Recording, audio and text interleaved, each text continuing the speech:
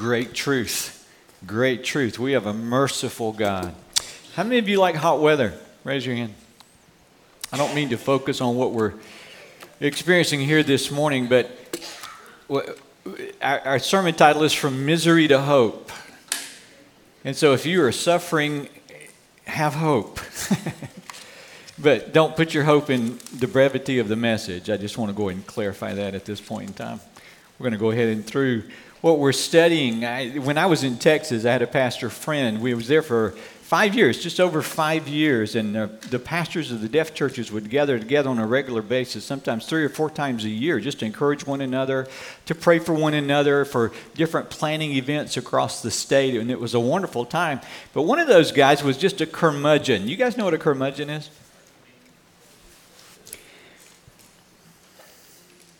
Why do we have to come all this way for this meeting? Why do I have to be out of my own pulpit for a while or be away from my own church for a while? Why are we meeting here? I don't like this place. Did you like the food? The food was terrible, wasn't it? It gave me indigestion. I hate sleeping anywhere it's not my own bed. Couldn't get any rest at all last night. Oh, that idea you're putting, let me give you 7 reasons why it's not practical and it's not going to happen. And by the way, we tried it before and it didn't work. What makes you think it's going to work now? Do you guys know what a curmudgeon is? Kind of a downcast look and a grumbling person, quick to find fault, actually I think miserable and wanting to share misery. Misery loves company. Miserable and wanting to share misery. Well, after about 2 years, and of course we just all kind of say, well, that's him. That's how he is. We're going to be as encouraging as we can be. But in the last 2 years that we were there and we began together, this guy's whole countenance changed. He went from being a grumbler and a complainer to being very encouraging and very joyful and very leading, very optimistic. As a matter of fact, he began putting out new ideas and he was taking in interns at his church to train the next generation of leaders. And he began to rather complain about the people that were giving him problems. He changed that and began talking about the people in whose lives God was working. His countenance had changed. His attitude had changed. Somehow he had gone from misery to joy. Well, Arthur and I were noticed it. Everybody noticed it, but we asked him what happened. This is a distinct change, and it seems like it was not a gradual change. It seems like it was a pretty quick change from one session to the next. What happened? And he told a story of how he had been striving in his own strength and how he had gotten to the point of frustration where he's ready to wash his hands of the whole thing. No joy, no happiness, no fulfillment, all frustration. And he got to the end of his rope. And he said, God, if you want me to stay, you've got to tell me that you want me to stay. Otherwise, I'm out of here. I can be happier working in the oil industry in Texas than I can be pastoring your people in this church at this time. And a man came to him, one of his sponsor pastors came to him, and they talked and they prayed together. And this guy, actually, he realized that he had been depending upon his own strength, that there were sins that were unconfessed in his life, that he was not walking with God personally, he was not walking with God with his family, and he had become bitter and inward focused because of the distance that he felt from God. Last week we asked the question, does God abandon us? Some of you were like, did we really answer the question? And the answer to the question is, God is faithful. He does not leave us and he does not forsake us. When we are distant from God, it is because we have moved away. Here's the deal though, he does let us move away.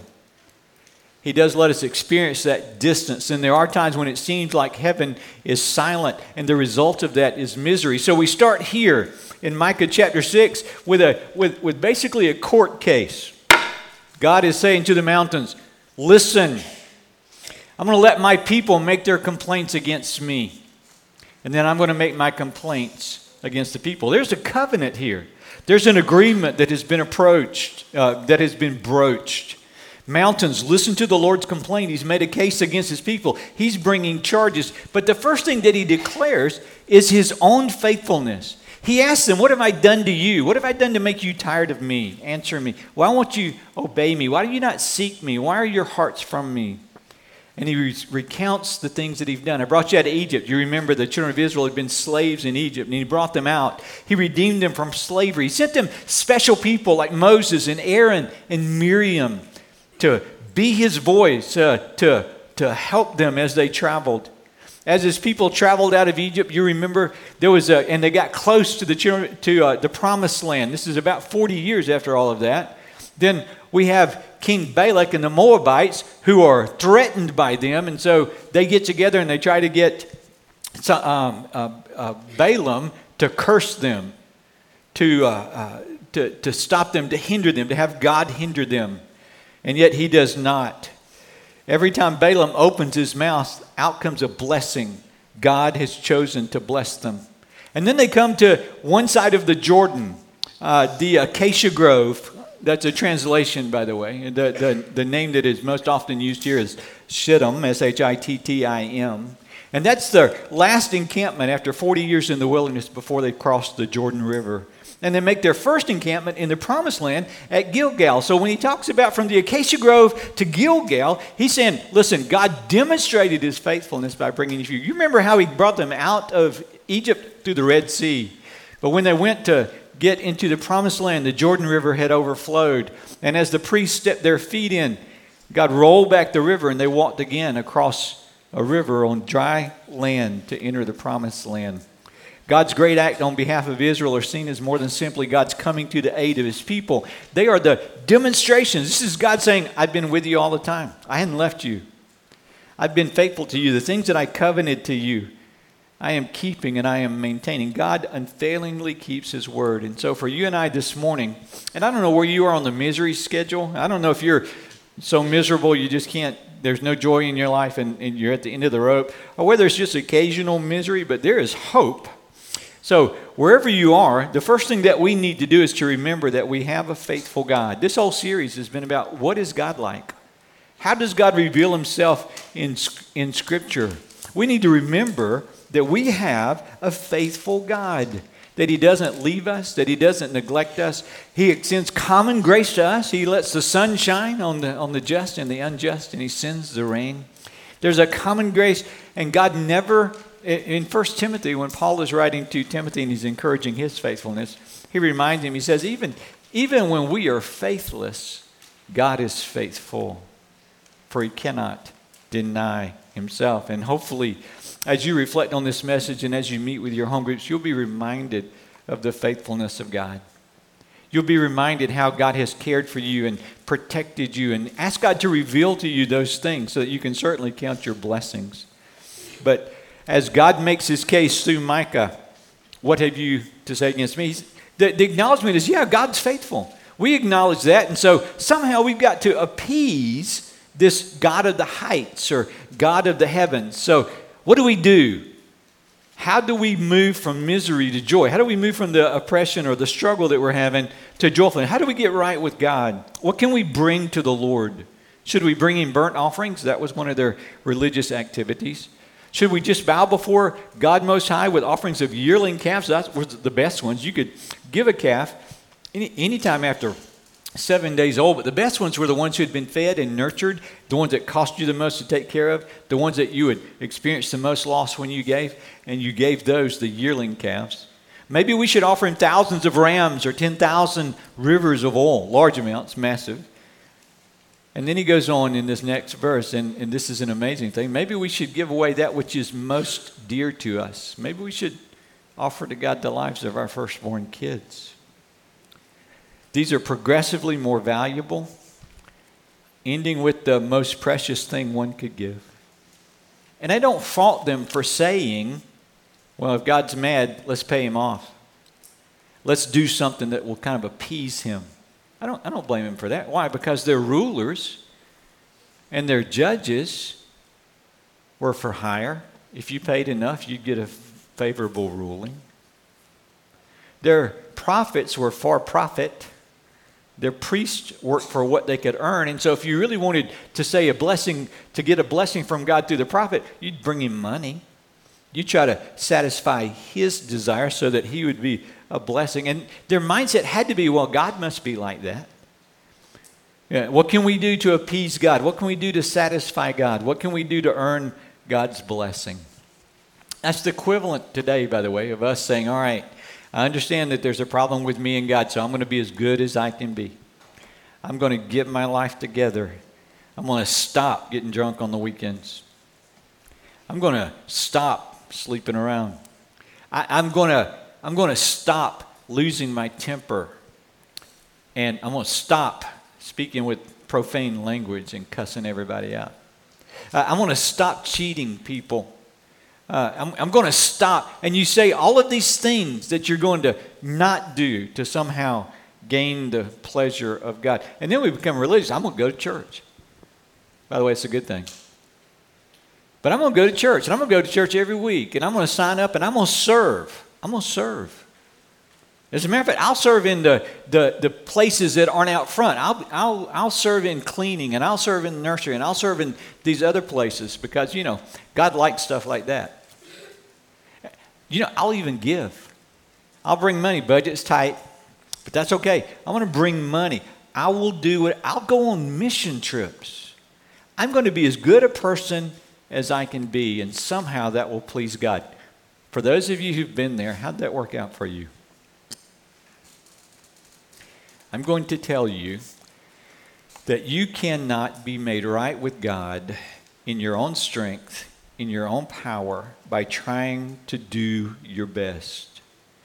The most bitter and the unhappiest people I have ever met are those who have seen the goodness of God, those who have recognized, at least at some level, the faithfulness of God, and are trying in their own strength to please Him apart from Him. What happens when we make Christianity or a relationship with God simply about a list of rules that we do or we don't do? One of two things happen. Either we feel like we're doing pretty good and we get puffed up with this incredible, horrible pride. Or we become aware that we can't. And we're an abject failure. I'm going to do this and I fail. I'm going to do this, I fail. I'm going to do this and I fail. And that leads to misery and despondency. A kind of horrible pride encourages people to look at me. I'm doing pretty well. The despondency is, please don't look at me, look anywhere else. Because I don't want you to see how I fail. And none of those work. So what then? As we continue our text, we have verse 8. He gives the summary, the heart of what it means to walk with God. Know, O people, the Lord has told you what is good, and this is what He requires of you: to do justice, to do what is right, to love mercy, to freely and willingly show kindness to others. And that's all wrapped up in this last phrase, to walk humbly with your God. That means to live in conscious fellowship with God, exercising a spirit of humility before Him. It means pursuing Him and the relationship with Him. God has no interest in the multiplication of religious activity or your commitment to it. It's what Isaiah, who prophesied at the same time as Micah, said to their leaders. The Lord said, "These people draw near me with their mouth and they honor me with their lips." I'm a follower of Christ. I'm one of God's chosen people. I'm one of His, but their hearts are far from me. And their fear of me is a commandment taught by men. Again, not the Word of God, not God working and bringing about change in their life, but simply their own best efforts. Can I talk to you about sacrifices to God? Sacrifices are only acceptable to God when accompanied by or motivated by a heart that is humble before Him. As I was studying this passage, I kept thinking about David. David's a great king. David's a great king. He was a man after God's own heart. He walked with God. And David was a terrible sinner. David, we have a record of adultery. We have a record of murder, bringing about someone's death. We have a record of a lot of ways that David stumbled and fell. And a lot of times where David was miserable. And the cause of his misery was his rebellion against God. In Psalm 51, we have a prayer of repentance. And David says, "Have mercy upon me, O God, according to thy loving kindness, according to the multitude of thy tender mercies. Wash me from mine iniquities. Cleanse me from my sin. Against thee and thee only have I sinned and done this evil in thy sight." And he goes on and he describes what happens to a heart that is separated from God by sin. But he sums this up kind of toward the end, later in the chapter, where he says, "God, you don't desire a sacrifice from me. It's not the ram or the goat. It's not the behavior. You don't desire a sacrifice from me, or I would offer one. You don't want a burnt offering." And then he sums this up and he says, "The sacrifice you desire is a broken spirit You will not reject a broken spirit and a repentant heart. He goes on to say, look with favor on Zion, rebuild the walls of Jerusalem. Then you'll be pleased with sacrifices offered in the right spirit, with burnt offerings and whole burnt offerings. Then bulls will again be sacrificed on your altar. What is Psalm 51 about? Psalm 51 is about a horrible sinner, but a great repenter. And David becoming right with God, moving back from misery to joy. He even says, I think it's around verse 12 or 13, where he says, restore a right spirit within me. My spirit is soured. My soul is sick. Heal me and bring me joy again. It's the picture of misery. And so this morning, I'm going to move pretty quickly through this, but there are things that cause misery. And I want us to kind of nail this down. The reason we don't experience joy, the reason life is not what we intend it to be. We are miserable when our Christianity is a Sunday activity, separate from the entirety of our lives. You guys ever work with someone, or you ever spend time with someone who goes to church on a regular basis? Maybe sing in the choir. Maybe they are in a Sunday school class or a small group Bible study, and you work with them or you have interaction with them at the gym or whatever context that you engage them. And when you hear them speak, you'd never know that they professed Christ on Sunday. They talk about sinful things that they have been doing. They speak in sinful manners, and they have compartmentalized their lives so that on Sunday, we'll do this, and Sunday kind of gives us our refreshment for the week. And then on Monday, we get back into basically the cesspool. We'll get back into it, and we'll roll up our sleeves, and we'll lie, and we'll cheat, and we'll manipulate, and we'll stab people in the back, and we'll gossip, and we'll do harm, and we'll steal, and we will do those things that we think will get us ahead, and it reflects nothing of what they profess on Sunday. Can I tell you, there are a lot of people who think they are Christians because they are a member of a church or their name is on a church roll. They think they're Christians because they show up, but Christianity is much deeper. Christianity is a radical change of life. God wants us to walk humbly with Him. And that doesn't mean that we stand and let Him walk away from us, or that we walk away from Him. It is coming to Him in humility and repentance, and then living lives in communion with God.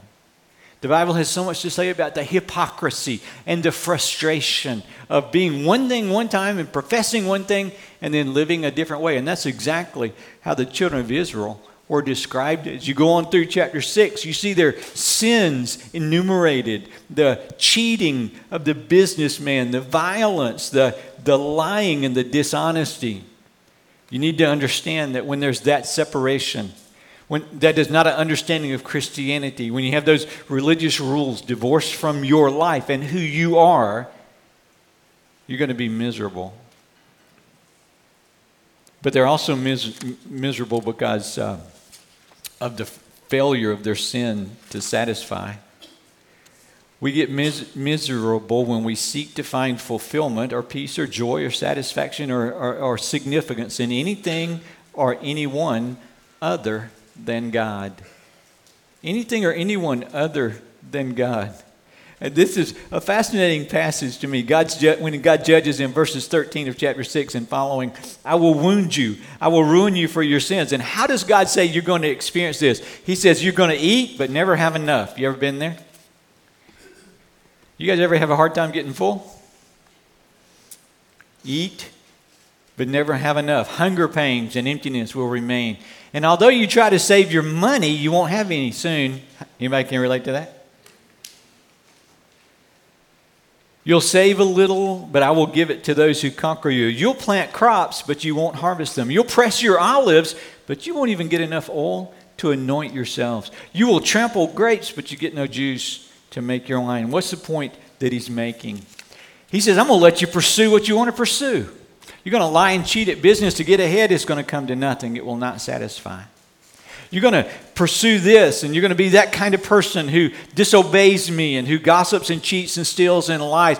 All of these things that you're working for, the greed, the satisfaction of that you're seeking from the world, it will not, it cannot satisfy. It cannot satisfy. You guys know in Hebrews the statement I think that is made that there are those who seek sin, or sin gives pleasure for a season. Sin feels good for a time. There's a temporary thrill when we're eating what we shouldn't, or when we're online where we should not be, or we're engaged in a behavior that we know is wrong. And it is an immediate hit of adrenaline that acts to hide from us the true nature of what's going on. Sin can be fun for a little while, but the consequences can be devastating. I went to North Greenville College, North Greenville University. It was North Greenville College when I went. It was a 2-year school. And the first year I went, I moved into Bruce Hall, which was a new dorm back then. That'll tell you how long ago it was. But the second year, they needed an RA. So I went to Lawton Hall, which is, by the way, long been destroyed. But matter of fact, the year after we moved out, they tore it down, which was a win, by the way, because it was in really rough shape. I was an RA, so I had a room by myself right next to the boiler room. And you may not know this, but I like to drink coffee. And that's not new. I've been drinking coffee since I was about 12 years old. And at school, I basically lived off of coffee, but I had a coffee maker in my room. I was the RA. It was permitted, or at least winked at. And so I had my coffee maker in the room, and I'll never forget one night I was drinking coffee, and all of a sudden, something just stuck to my lip. I thought, what in the world is that? And I pulled it down, and it was a roach in my coffee cup, been floating around the bottom of the coffee cup. You guys ever had an experience like that? It's okay. I pulled him out, and no, I threw it out and made him. Roaches were everywhere, but roaches weren't the worst problem. Ants were everywhere. I don't know if you guys know this about college age guys, freshmen, sophomore, at any rate, or at least me. I eat sweets. A lot of sweets. That would be candy bars, and that would be cookies, and anything bready, and I would keep them in the dorm room. And so I didn't have a single roommate, but I had about 1 million ants that were in the room. And oftentimes before I'd go to bed, I'd have to brush the ants off the sheet before I could go to sleep. It really wasn't that bad, okay? It really wasn't that bad. But have you ever had a problem with ants? I went to the director of the building property there at North Greenville. I said, what do I do? He said, well, we have this stuff that kills ants. Here, you can have some, use it in your dorm room. I said, well, what do I do? Do I spray it? Do I, what is the application process? He said, yeah, put it around the room. He said, don't put it everywhere ants are. You won't be able to handle it. But it was a borax type stuff. And then he said, honestly, the easiest thing to do is to make the ants come to it. So just get some warm water and mix sugar up in it. Put it in a shallow bowl and sprinkle this stuff around it and in it, and the ants will come to it. And I thought, that's a good idea. We'll do that. Unfortunately, the first place I did it was on my desk. Don't do that. Because all of a sudden, you guys, have you ever seen ants march in a line? Yes. I had ants coming up, the lines of ants coming. They were attracted to the sugar water. And by the way, I don't know how word gets out, but buddy, they have great communication system because the word got out. All these ants came, and they would go in, and they would go through this borax or whatever it was, and they would go into the water. And matter of fact, there were dead ants there, and ants were pushing dead ants out of the way so they could get to it. Not knowing or not caring that it was going to bring about their death. Can I tell you something about sinfulness? We sin because we like it, because we think it's good for us or better for us, because we think it's going to satisfy us in some way. And yet the Bible says very clearly the wages of sin is death. We see it from Genesis 3 all the way to Revelation 20. We see the consequence of what it means to rebel God and what God is reinforcing them at the end of chapter 6. And we just got through chapter 6. Chapter 7 is coming. But what he's reminding them is the misery that sin brings and the futility of living a life apart from God. And he judges us. The last verses there, therefore I will make an example of you and bring you to complete ruin. You'll be treated with contempt and mocked by all who see you. God judges the sin that we embrace. And then we come to chapter 7, and you have the personification of Israel as an individual sitting in suffering. And what is the first phrase of chapter 7? How miserable I am. It doesn't satisfy like a fruit picker after the harvest who got no food. Like a cluster, not even a cluster of grapes or a single early fig can be found to satisfy my hunger. It does not satisfy. And it's not only me. Sin spreads. The godly people have all disappeared. There's not an honest person left on the earth. They're all murderers. They set trap even for their own brothers. And their hands are equally skilled at doing evil. Even the leaders, the officials and judges demand bribes. The people with influence get what they want, and together they scheme to twist justice. And even the best of them is like a briar or a thorn. But God's judgment day is coming swiftly now. The time of his punishment is here. The time of confusion. Don't trust anyone, not your best friend or even your wife. The son despises his father. The daughter despises her mother. The daughter-in-law, her mother-in-law. Your enemies are right in your own household. What a description of misery. No satisfaction. No one to trust. No one to depend on. Can anybody relate? Have you ever been alone and you felt, I'm in this by myself? Have you ever been betrayed? Misery indeed. Even at home, it should be a place where we work for each other's good. It's filled with arguing and fighting and selfishness and battle. Is there any hope? Is there any hope to be found? Maybe if I just get another job. Maybe if I just move to another location. Maybe if I just drop this relationship and I go seek another relationship. Maybe it'll be better when I get out of school and graduate. Maybe it'll be better at the next step. But none of these things last. Hope, salvation is only found in God. Verse 7 of chapter 7. As for me, I will look to the Lord for help. I wait confidently for God to save me, and my God will certainly hear me. My God will certainly hear me. We have the theme here of humility and hope. Is like what Jesus says and what the New Testament repeats over and over. Repent and believe. Humble yourself and trust. Now listen to the promises. By the way, if you're here and you don't know the peace that comes from being at peace with God, if you're here and you don't know the joy that comes from being forgiven and cleansed and having your sin trampled underfoot, you may be miserable and not know you're miserable. Can you be miserable and not know you're miserable? I mean, a lot of times you know when you're miserable, right? But can you be miserable and not know when you're miserable? One of the amazing gifts that people have is the ability to adapt to circumstances and situations. Have you ever been outside on a really hot day? And it felt hot, but it didn't feel that bad. And then you walked into a very cool air-conditioned room. I should have not used that example today. And you didn't know you were that hot until it got cool. Or maybe you're carrying on a conversation with somebody and they say, I'm hungry. And you're like, me too. I didn't realize I was hungry until they mentioned it. In Revelation chapter 3, Jesus is writing a letter to the church at Laodicea. And he addresses them. He says, you guys think you're okay. You're saying we have all that we need. We have need of nothing.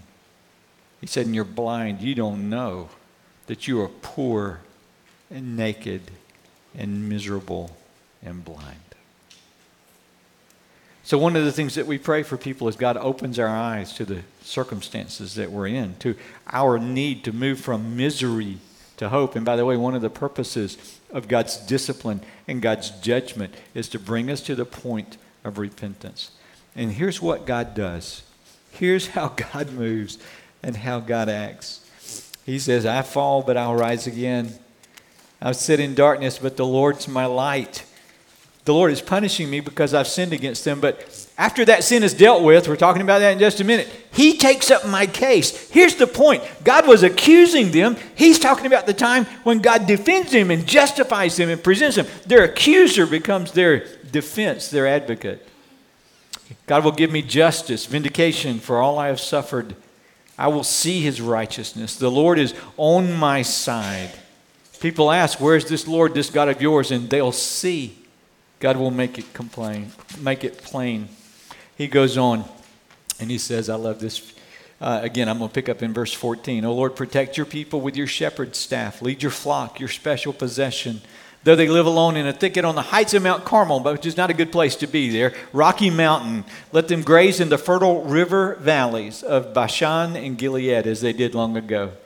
God does miracles, mighty miracles, like those he did when he rescued them from slavery in Egypt. The nations will stand amazed, and there is coming that day at the end of time when all of God's prophecies will be fulfilled. Listen, God forgives, he cleanses, he protects, he provides, he restores, he vindicates, he washes, he adopts, he saves, he seals, he redeems, he chooses.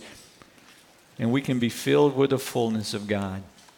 That's why Micah, speaking on behalf of Israel and those who know God, says in verse 18, where is a God like you? Who is a God like you? Is any God like ours? Who pardons the guilt of the remnant, overlooking the sins of his people. You don't stay angry with your people forever because you delight in showing unfailing love. Sometimes we think God grudgingly loves us or grudgingly lets us into heaven, or God focuses on our failures to the extent that we, at the very least, he just puts up with us. What's God like? God knows every sinful thought, every act of rebellion.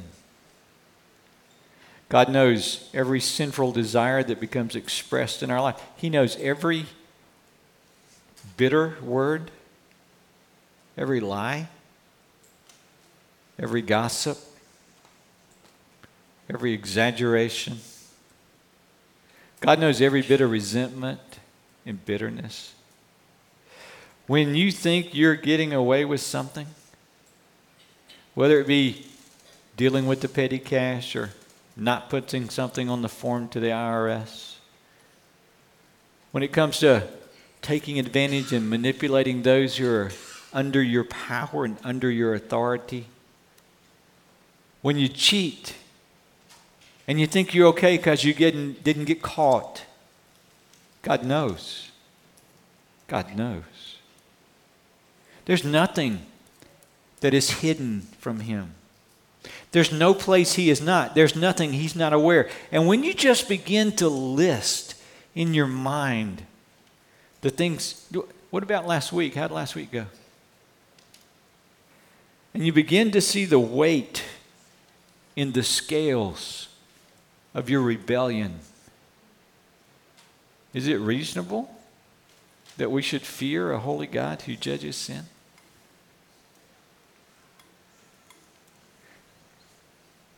It is.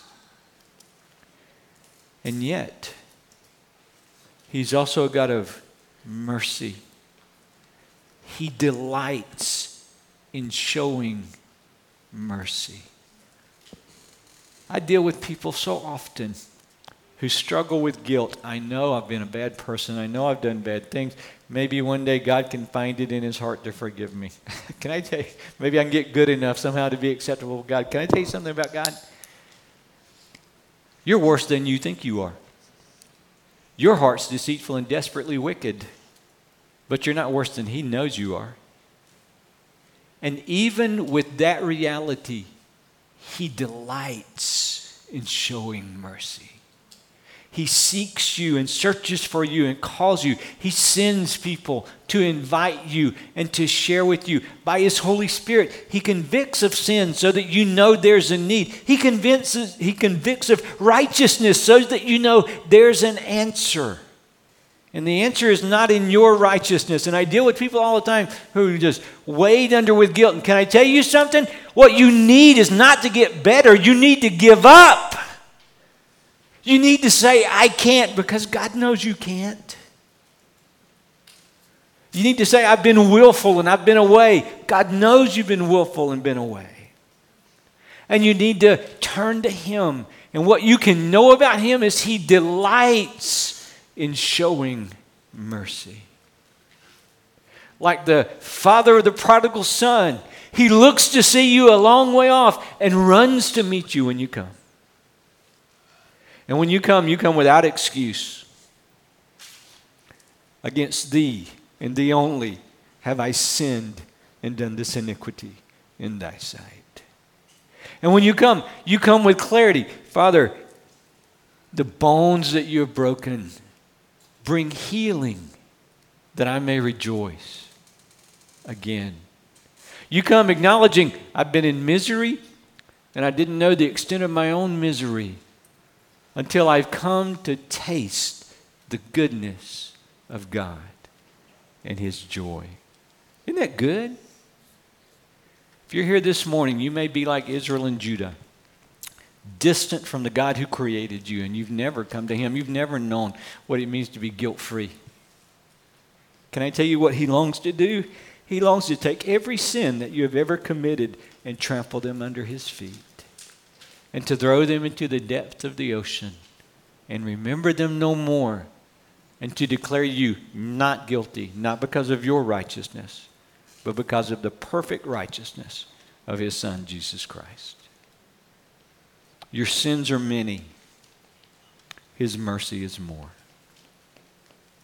You may be here, and you're a believer. You know what it means. You have tasted the Lord and seen His goodness. You have sung songs from your heart to the Lord, not merely as some sort of performance, or not merely as some sort of, I'm going to follow along with the crowd, but when we sing of His faithfulness, you've experienced His faithfulness. You remember His faithfulness. But in times past, you've allowed yourself to be drawn away, to be convicted like an ant to the sugar bowl. And you're experiencing the consequences of that. God says, come back. Repent. Respond to the conviction and seek after Him. What does God require of you? That you do justice, that you love mercy, that you walk humbly with Him. Father, I want to thank You that though our sins are many, Your mercy is more. Who is a God like You who is patient with us? Who is a God like You who washes us and cleanses us and forgives us? Who is a God like You who tramples our sins under Your feet, who separates them from us as far as the east is from the west? Who is a God like You who fills us with peace and joy and strength and confidence, not in what we do, but in what You have done and what You continue to do as we experience life walking with You? Father, I pray for those who have been separated from You by sin and have never come to You in repentance, that You will draw them to Yourself in repentance and faith. But for those of us who are believers, those of us who are chosen already, and those of us who are, what is keeping us from the joy that You desire for us to have? What is it that's bringing about our misery? Identify that. Deal with it, that we may confess and repent, that we may humble ourselves, and that we may experience all of the glorious provision that You have for us. Father, speak to us today. In Your name I pray. Amen.